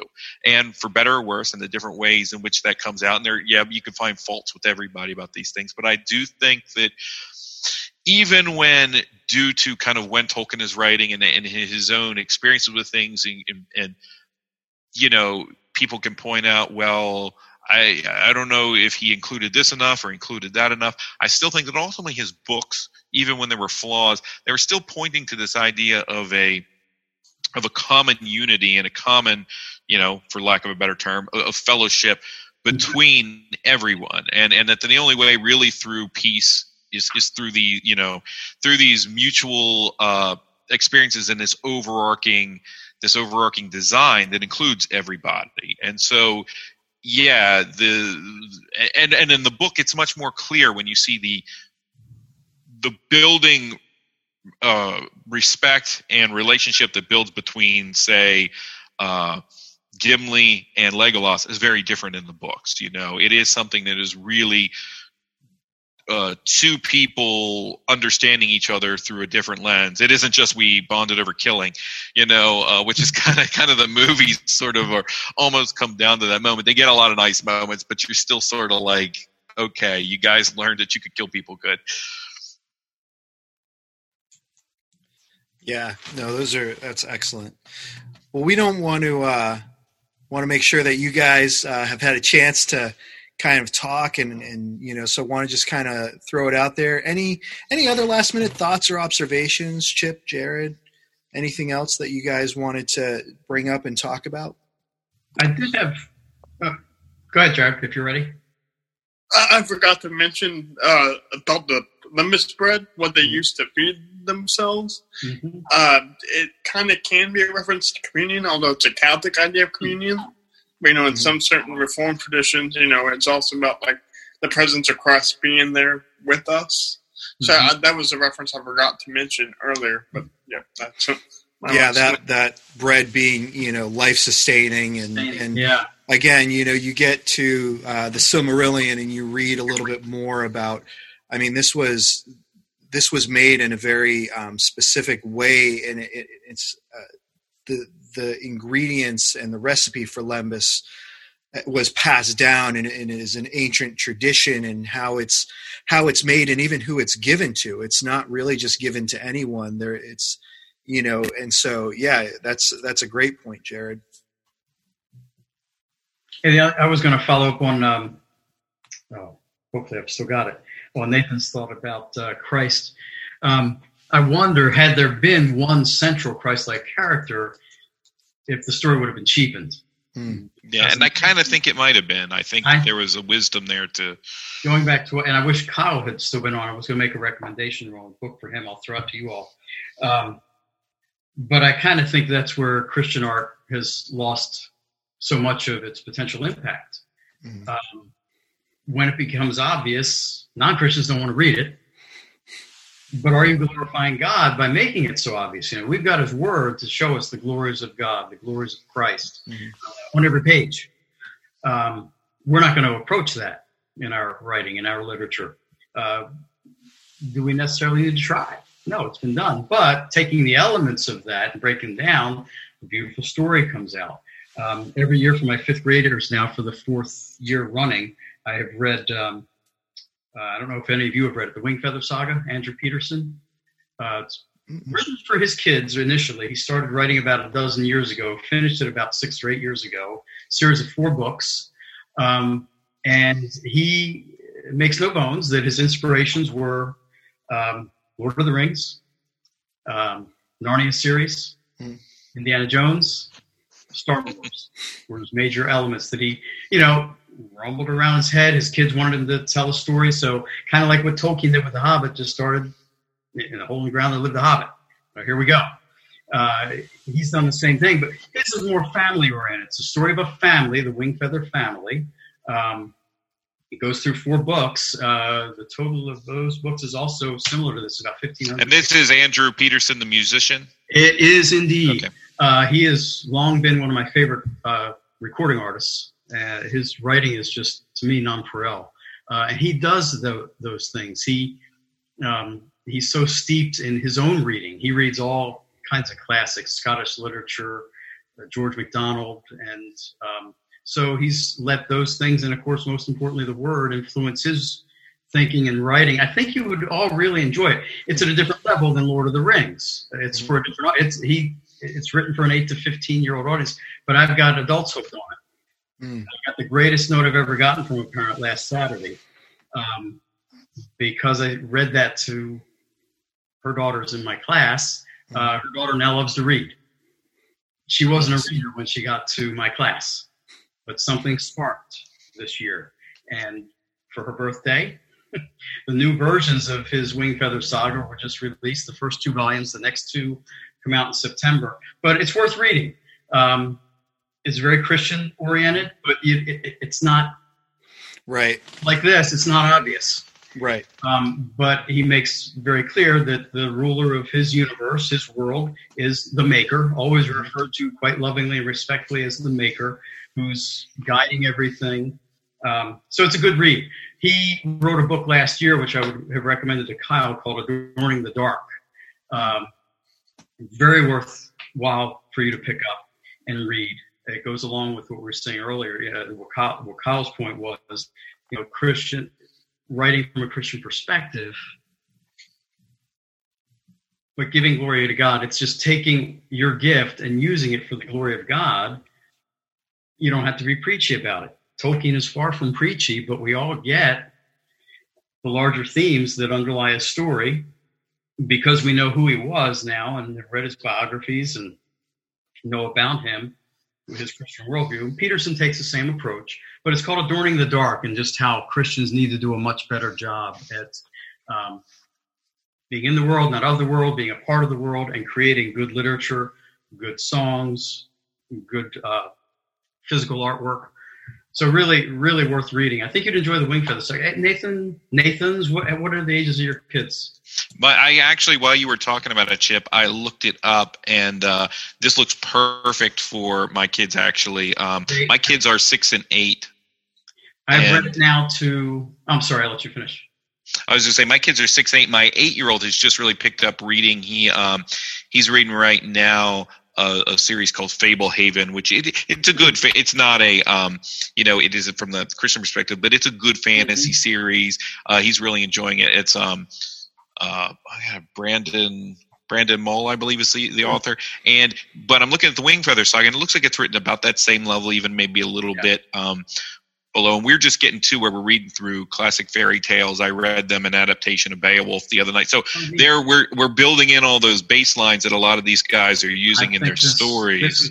This would fit it right in for you. I can almost guarantee they'll love it. I've read it to a total of 45 or 50 kids now.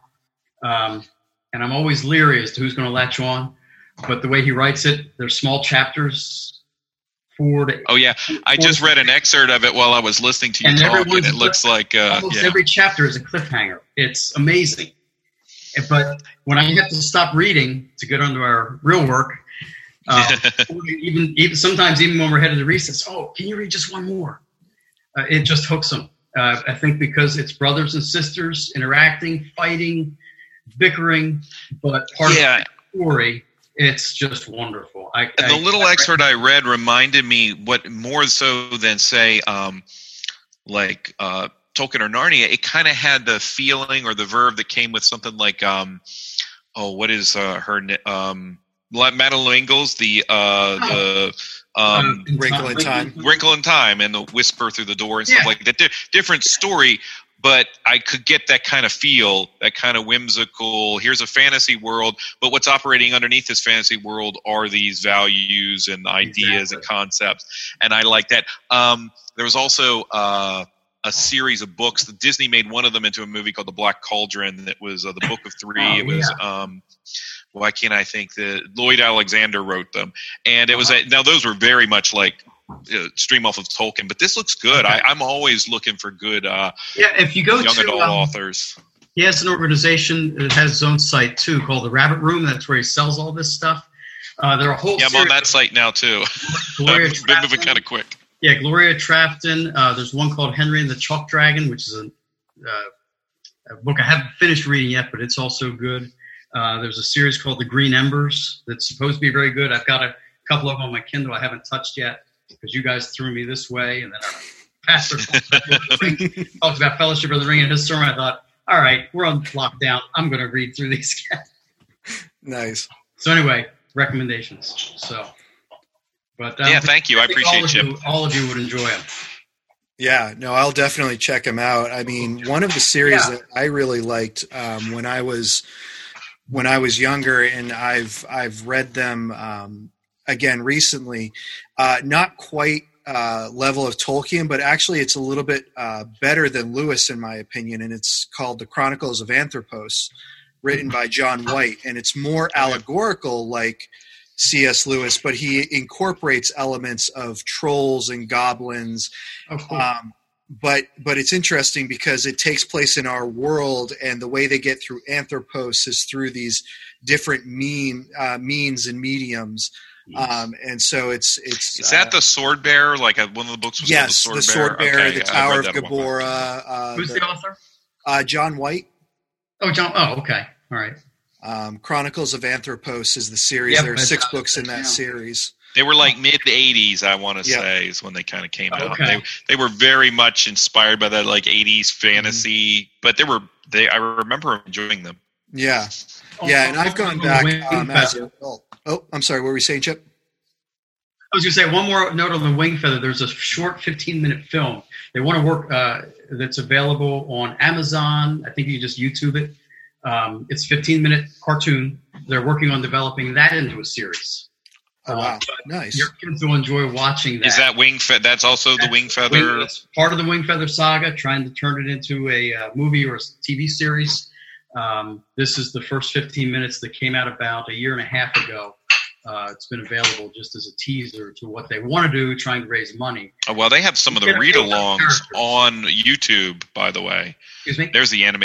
Some of the read-alongs of the Wing Feather saga are on YouTube, so that's pretty cool. He read the first 2 books he just read. He started the week of the lockdown. That's awesome. Every night we get on to read, and I want to go back and I watched the first few, and once school really geared, I just had to move away from it and watch other things. Yeah. But yeah, to hear him read it is amazing. Nice. I might do that because I'll put like storytelling podcasts or things like that on for the kids at night. They run about 30 minutes. Yeah, that's a perfect time. Yeah, I looked up about 30, 40 minutes. Mm-hmm. Last week I just realized, and unfortunately I realized that the day that it happened that Andy Serkis was actually reading The Hobbit. He read the whole thing. He had but by the time I found it and put it up on These Go to 11, he had just hit Riddles in the Dark, and I did manage to turn that on Friday. I think it was last Friday morning for my kids. Oh, wow. And he was just doing, which is, of course, for Andy Serkis, that's the main reason to see him do it right, is the whole Riddles in the Dark. Right. He was having a lot of fun doing it. No, yeah, thanks for that recommendation. I look forward to that. There was another series too. A lot of them are older series. I'm trying to think of what the total series was, but I think it was like The Dark is Rising. I don't know if you guys remember that one. There were 3 books, and it was The Dark is Rising, and there was I think Greenwich was another of the books, and it was a series. Susan, I don't remember off the top of my head. A lot of these were made into subpar movies, and post Lord of the Rings. So I think The Dark is Rising was actually a movie, but nobody bothered to watch it because it just wasn't. Susan Cooper was the author. And she had The Dark is Rising, and there's 3 or 4 of those books, and they're all pretty good too. They do kind of have an underlying tone of, not allegory, but a certain element where you can see that there's a practical view of things that kind of come through a spiritual worldview that comes into play. Mm-hmm. So I do look forward to reading those. Thanks, Chip, for the recommendation. Yeah, Jared, I wanted to hear from you. Just ask if you had any recommendations, and it doesn't necessarily have to be, Christian fiction, but any good, fiction that comes to your mind of things that you've been kind of digging in on and reading, or movies too. Whatever comes to mind. Well, I mean, right now while we've been on lockdown, I've also been going through the Harry Potter series again too, because obviously what I've heard now is, well, I think you might have even said this on the podcast last week. That's where I've heard it. Is that what's her name? Rowling was very much influenced by Tolkien, a lot of her writing, and you can clearly see that. So I've been reading that. Mainly on the movie front, there's this new Netflix show that I think you guys should do at some point. I haven't gotten all the way through it yet, so I can't say what's really in there yet. But it's called Into the Night, and it's it's this Belgian show on Netflix. Apparently, I guess like a solar flare happens. Or a solar event happens that kills a lot of people on Earth. How do I not know about this? But there's these people that are stuck on an airplane and they have to outrun it. And they just are trying to figure out what's going on and stuff. So I'm like, it's pretty interesting. So that's the 2 things I got going on right now. Nice. Good deal. Oh yeah, this look has a definite Stephen King kind of vibe to it. I'm already looking at the drama sci-fi series. All right, you got me. I'm sold. It's foreign? Is this let's see. It looks Oh, it's got English. They Belgium. English. Okay, cool. No, that's not a negative for me. That's always a positive. Because it means it's probably a little different. It's probably going to be a little. This is on now. This is on Netflix right now. Mm-hmm. And the thing is, though, the first episode, and I didn't see it, but kind of give me the vibes of that Nicolas Cage Left Behind. I remember. I remember that. But it's good though. And you're like, okay, I can buy this. So I'm on like half of episode 2 right now. So, yep. Very cool. I'm sold. That all I had to do was see the title and the premise. So yeah, I will check that out. That's awesome, guys. This has been great. We're coming up on 9:00, so 2 hours here, and really want to thank you guys for jumping in and joining us. Kyle had to jump off there, but had him on too. So this has been awesome. Chip, I was telling Jared and Nathan earlier, I'm not sure if I'm going to go ahead and take this and try to upload it as an episode or not, but I will.